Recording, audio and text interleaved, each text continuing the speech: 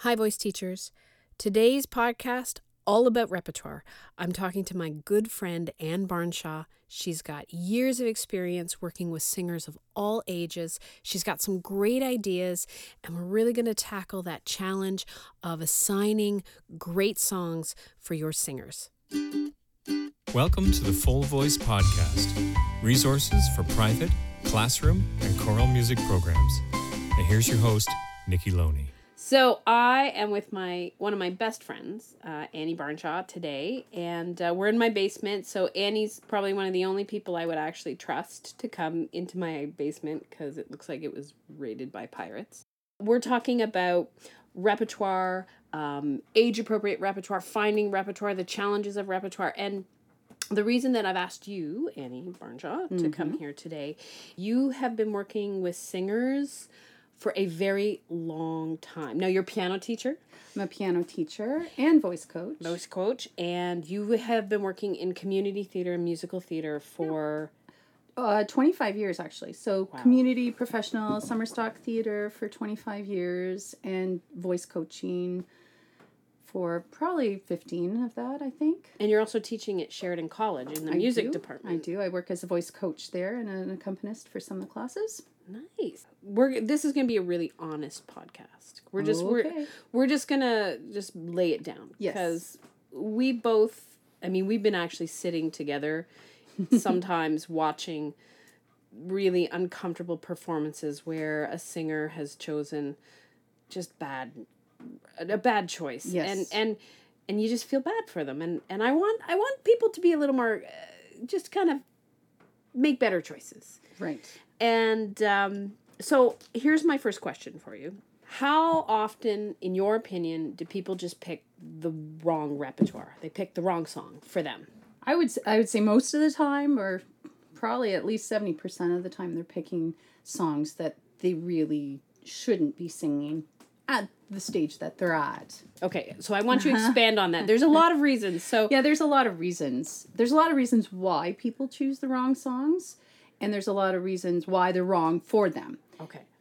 You know, it's as teachers, as educators, it's our responsibility, I think, to sort of help to guide our students towards appropriate repertoire. That's the one word that you're going to have me say.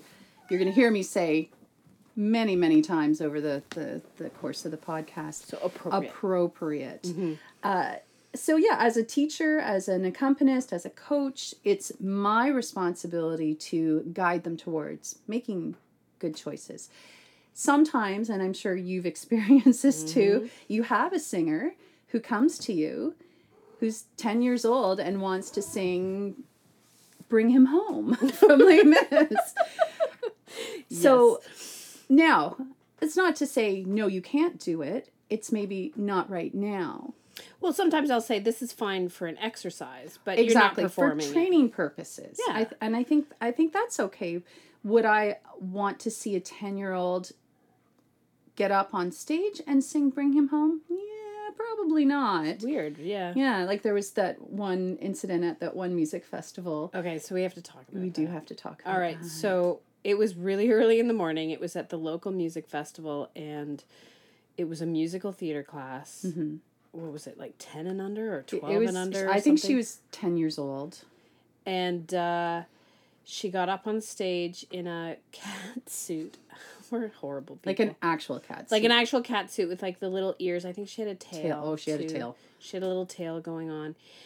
And she sang Memory from Cats. Now, if anybody, if you're not laughing, if you're not listening to this and chuckling a little bit, let's discuss why somebody under the age of, I don't know, 55 should never sing Memory. Let's just, if you weren't sure, what's the... Well, it was written for Grisabella, the glamour cat, but she is an older cat, so really it is written for someone who is in their 50s. Right. Or has had a rough 40s.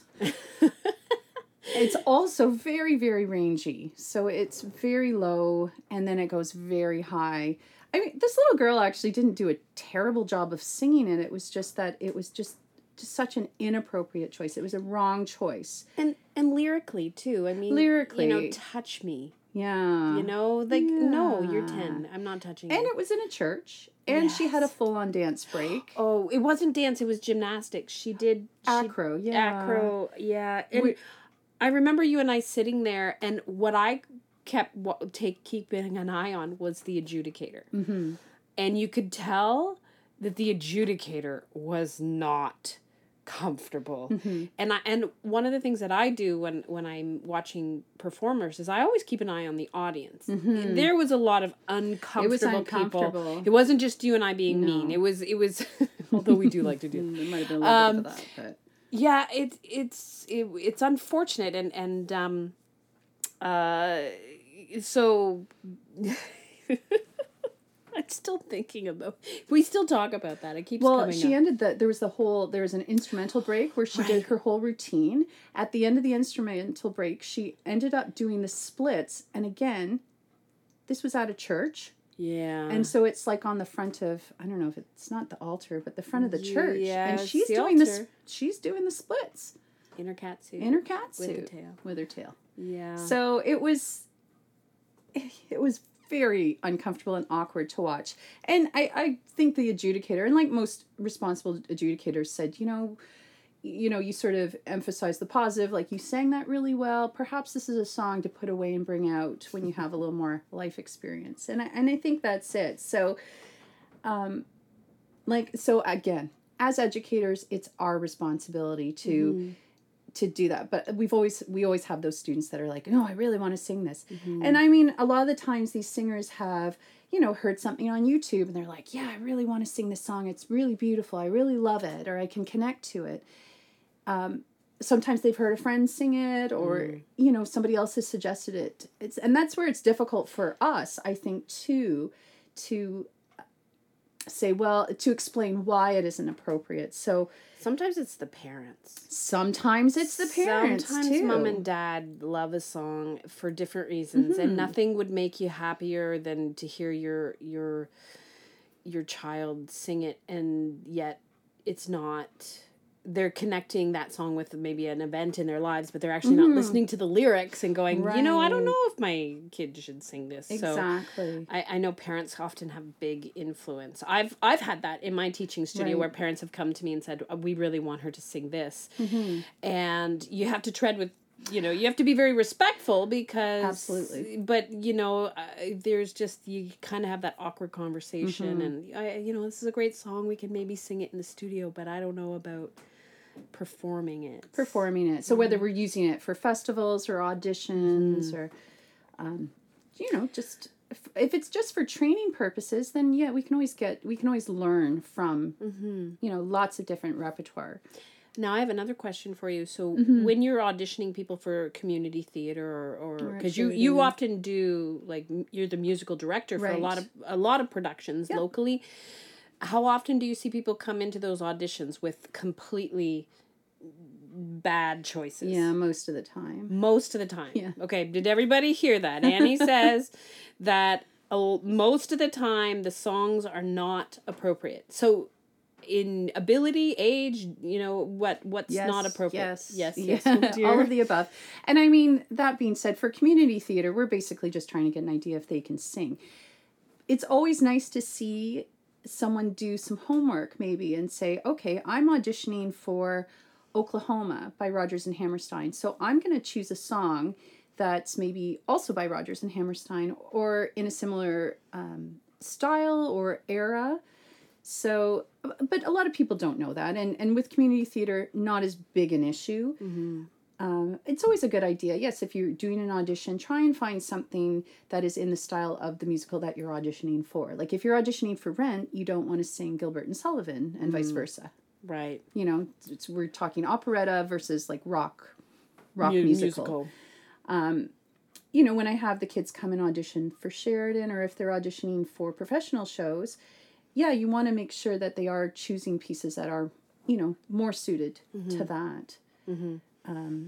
Now, I have a question. So somebody comes to you for vocal coaching and drop a really bad choice? Do you feel, and they're not necessarily your student, do you give them some heads up saying this might not be the best, or do you let them kind of continue with their choice, or how do you handle that? You know what? Awkward. It is awkward. It depends on when the audition is. Oh, so if they're coming to me, I have an audition in 2 days, and this is what I'm going to sing. Right, you have no choice. Then I'm going to coach them as best as I can.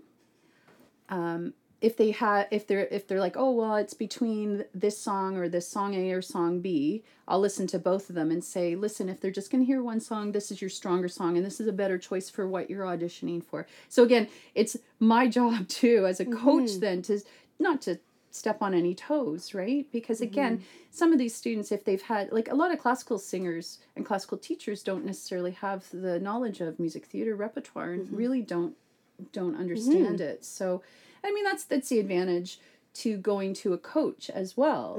In addition, not just, your singing teacher can only do so much. When it comes to musical theater, I mean, I try very hard to keep up with the latest and greatest, but I can't. Yeah. So do you have a hard time keeping up with all the new shows, with all the stuff that comes out? I have to say, actually, it's my students at Sheridan that keep me current. So they'll bring you the latest and the greatest. because I coach there, and they sign up for coaching with me, and they bring in some new songs, and I'm like, wow, that's great. I never thought of that. And also from other teachers. I played for Nats in the fall, and one of the students I was playing for brought me a song that she was singing that I'd never heard of, and I'm like, oh, I love this song. This is great. I'll give you the name of that a little bit later. Oh, awesome. A little teaser. That's I love it. My advice to teachers is to do your homework on the musicals before you give out songs to your students, or if they are bringing a song to you, then do a little research. I keep talking about appropriate, so we want to talk about, is this song appropriate? I ask a lot of questions. I'll ask my students or my singers questions, right? Because by asking questions, you're getting them to use their brains, right? I'm not just giving them the information. I'm trying to encourage them to discover it. So is this song appropriate? Is it appropriate for your age? Is it appropriate for your voice type, where you are right now in your vocal studies? Is it appropriate for your experience? And that kind of goes hand in hand.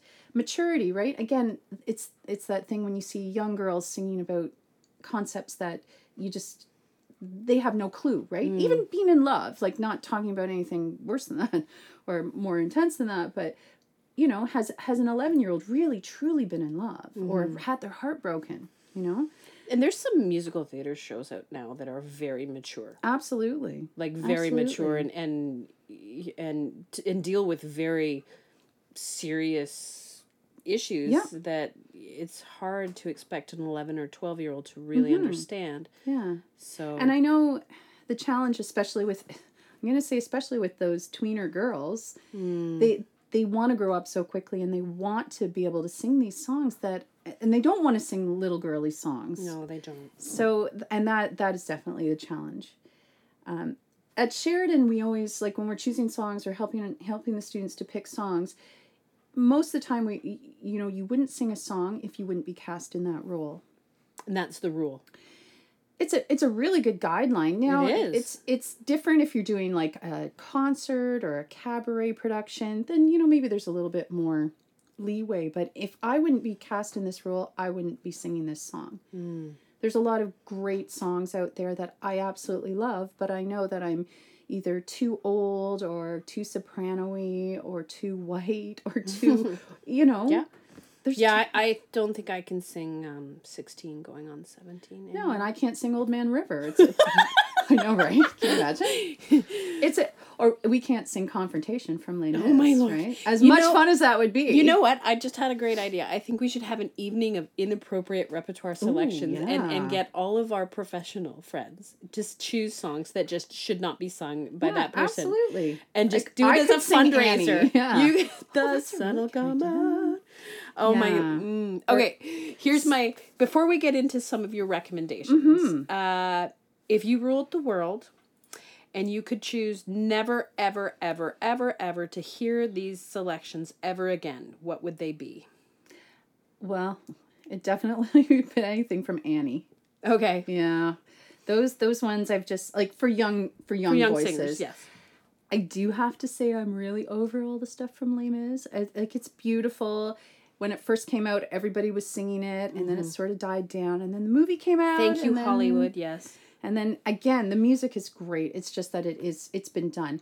Now, what I am going to say is a lot of students do try and find really obscure pieces as well, and then they're ignoring classic pieces that really are fantastic. And there's a reason why these classic pieces have stood the test of time, like the Rodgers and Hammerstein and that golden age stuff, the earlier stuff. So just because you feel it's been done a lot, don't forget they haven't heard you do it. They haven't heard you sing it and perform it. So I think that's something too. So, I mean, if you have a little 10-year-old girl who can absolutely kill Tomorrow from Annie, and she loves it and she connects to it and she performs it well, because we know with music theater, singing the notes, that's a very small part of it. The more important thing is, are you able to communicate what you're singing about? Because in musicals, the reason we burst into song is because we can no longer use mere words to communicate what we're feeling. Right. So we have to just start singing. And I think, too, as educators, I mean, the struggle is always to get kids to practice. Oh, well, yeah. So if you choose songs that maybe they are appropriate, maybe it is, like, educationally speaking, the best song that they could possibly learn, but they don't like it, they're not going to practice it. If they don't connect to it. And they're going to make your life miserable. They're going to half sing it. They're going to roll their eyes as they sing it. I think in order to get some of our students to connect to songs that maybe they don't immediately connect to, have them do some research on the show. So find out what's this show about? Who sings this? Why are they singing this? When do they sing this? What happens after they sing this? What happened to make me sing this? Why am I bursting into song? What just happened to make me sing it? So sometimes it's not that they don't connect to the song, they just don't know what's going on, the context of the song. So yeah, and then what happens afterwards? Who am I singing to? So that, again, ask questions, get the singers to do their homework, right? And again, everything is on the internet. There's absolutely no excuse, right, to not. Oh, I didn't know what it was about. I didn't know what the show is about. There's so much music out there. There's other things. There really is. And a lot of my suggestions are things that, we have heard too, but there's still great choices. One of my suggestions, like the music from Rodgers and Hammerstein's Cinderella, really, they're great songs. I mean, that's the other thing too. They're concise. I mean, in my own little corner, if you do the repeat, it does get a little bit longer, but that's a great acting piece. So not only vocally is it set in a really nice range for younger voices, but it's a great acting piece, and you can really focus on telling that story and painting great pictures. A lot of mistakes that singers make too are choosing songs that are like 7 minutes long. Like we don't need that, right? It's too much. It's overkill. So one of my suggestions, I love the stuff from Cinderella, and there's like for boys as well. The other show that I love for songs is Your Good Man Charlie Brown. Oh yeah. So like The Kite for males. Oh, okay. What age? That's a changed voice. Okay. Yeah. So in the teens, it's again, like, they're great acting pieces. Great singing pieces, but great acting pieces. Love My New Philosophy for ladies, teen ladies. Yeah. Love it. Great acting piece as well. Happiness, one of your students sang that for when she auditioned for me. Yes, I love an absolutely beautiful job. And I there's a sweetness to that song. And then vocally, you always want to make sure you're choosing songs that are showing off the best parts of your voice. Right. So if you can't sing I can't sing the high notes, but everything else is great, or I can't really, sing the low notes, but then it's not highlighting the best part of your voice. And you always want to make sure that you're highlighting the best, right? Right. Also, I think Snoopy is also a really fun song from Your Good Man Charlie Brown. Okay. That's also it's fun. It's a great acting piece. Younger boys, I like Electricity from Billy Elliot. So again, that's unchanged voice. Okay. It's not too long either. That requires a vibrant little Yes. little firecracker of a Yes. singer, though. Like absolutely. And we also have to sort of believe that this kid's a ballet dancer. Right. Right? Fair enough. Charlie and the Chocolate Factory. I was lucky enough to see that in London a couple of years ago. So I have not seen that one. yeah, it's fun. It's a fun show. So there's a couple, Almost Nearly Perfect or A Letter from Charlie Bucket. Again, it's unchanged voice for boys. I have lots of guy suggestions because I think that's almost harder sometimes. Is finding good I guy would agree. songs. And you have some young, sort of unchanged and starting to change voices. Yes. So yes, our friend Marnie calls it the change-a-palooza. Oh, yeah. When their voices start to change, because it changes from week to week. It's like one key will work, and then the next week it won't work. Any other suggestions off the top of your head? Yeah, about- so I guess if we're talking like the younger, like sort of that tweener age group, right? I just went to see a friend's production of Mary Poppins. There's a lot of great songs in that. Great. Actually, we sort of forget. Feed the Birds is in one of the books. I know it's really low, so you're not doing your students any favors by giving them songs that where like a G below middle C is going to be, too low and not attainable at this. And again, I like to say, maybe this isn't the best choice for you right now. So I'm not saying no. I'm just saying not right now. Right. Born to Entertain is a really fun song from Ruthless, which seen a lot of kids do that at festivals and stuff. One of my all-time favorite shows is The Secret Garden. Oh. So The Girl I Mean to Be is lovely. Round Shouldered Man is another lovely song for young boys. Again, unchanged voice. Round Shouldered Man. That's from Secret Garden? Mm-hmm. Oh, okay. It's lovely. Another one that's super, super fun for kids and even for teens is Seussical, of course, right? Right. So I love Notice Me Horton. It's Possible, cute song for boys. for boys. Anne of Green Gables. I mean, there you go. There's Canadiana right there. So gee, I'm glad. But also for teen boys. Now, and this is changed voice. Is Wondrin'. And it's short, too. Yeah. Right? Wizard of Oz, If I Only Had a Brain. That could be... That's a challenging one, but that's a fun little tune. But it's fun, and it's got, it's nice and lilty. One that I actually just stumbled across was from The Boy from Oz, actually. Oh. And it's called When I Get My Name in Lights. And it's sort of, again, preteen sort of boy. And it's really cute. There's another suggestion. I'll have to check that out. I'm not familiar with that one. See? I'm learning stuff. So those are sort of, those are a bunch. And again... A lot of people who are listening might say, oh, yeah, I've given all those before, So these are just a few that I can think of just off the top of my head. No, these are great ideas. I think, I know and I'm speaking for myself here, I know that it is very easy to kind of keep assigning the same songs. And sometimes it's just a matter of, I have this songbook and these are the songs in it.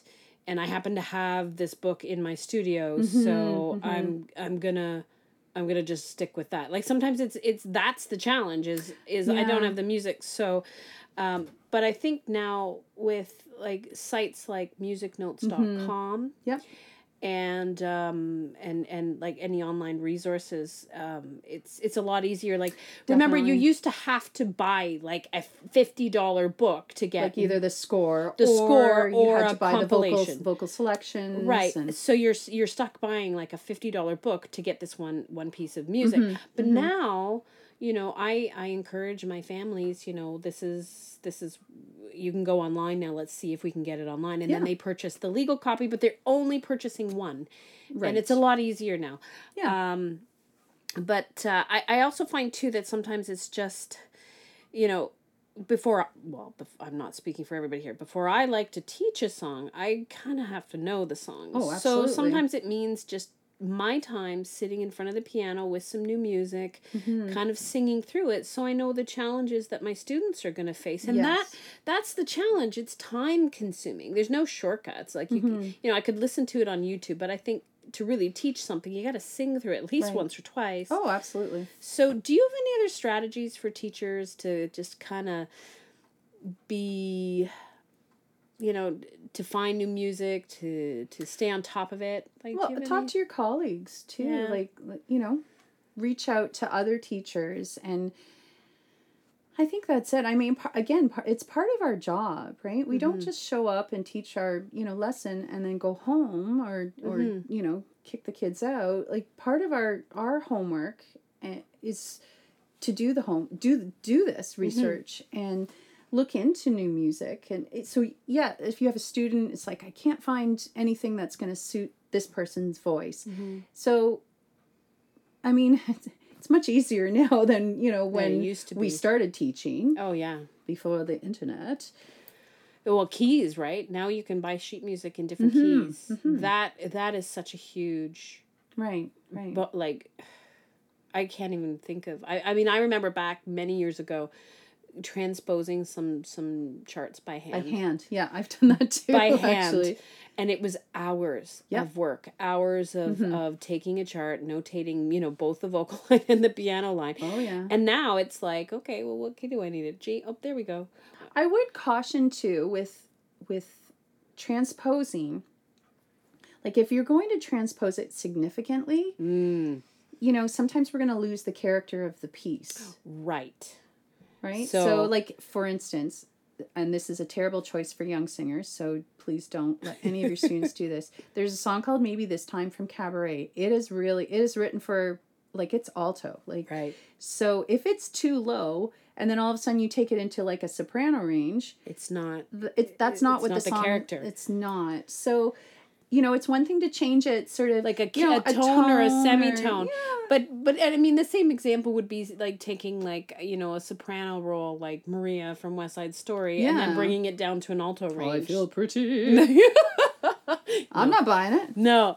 But a tone, semitone can make a big difference. Absolutely. Semitone can make a huge difference, especially when you're talking about changing voices. And I mean, even like those tweener girls' voices, they're changing too. That's true. It's just not quite as obvious as what our young lads do go through. No, I know.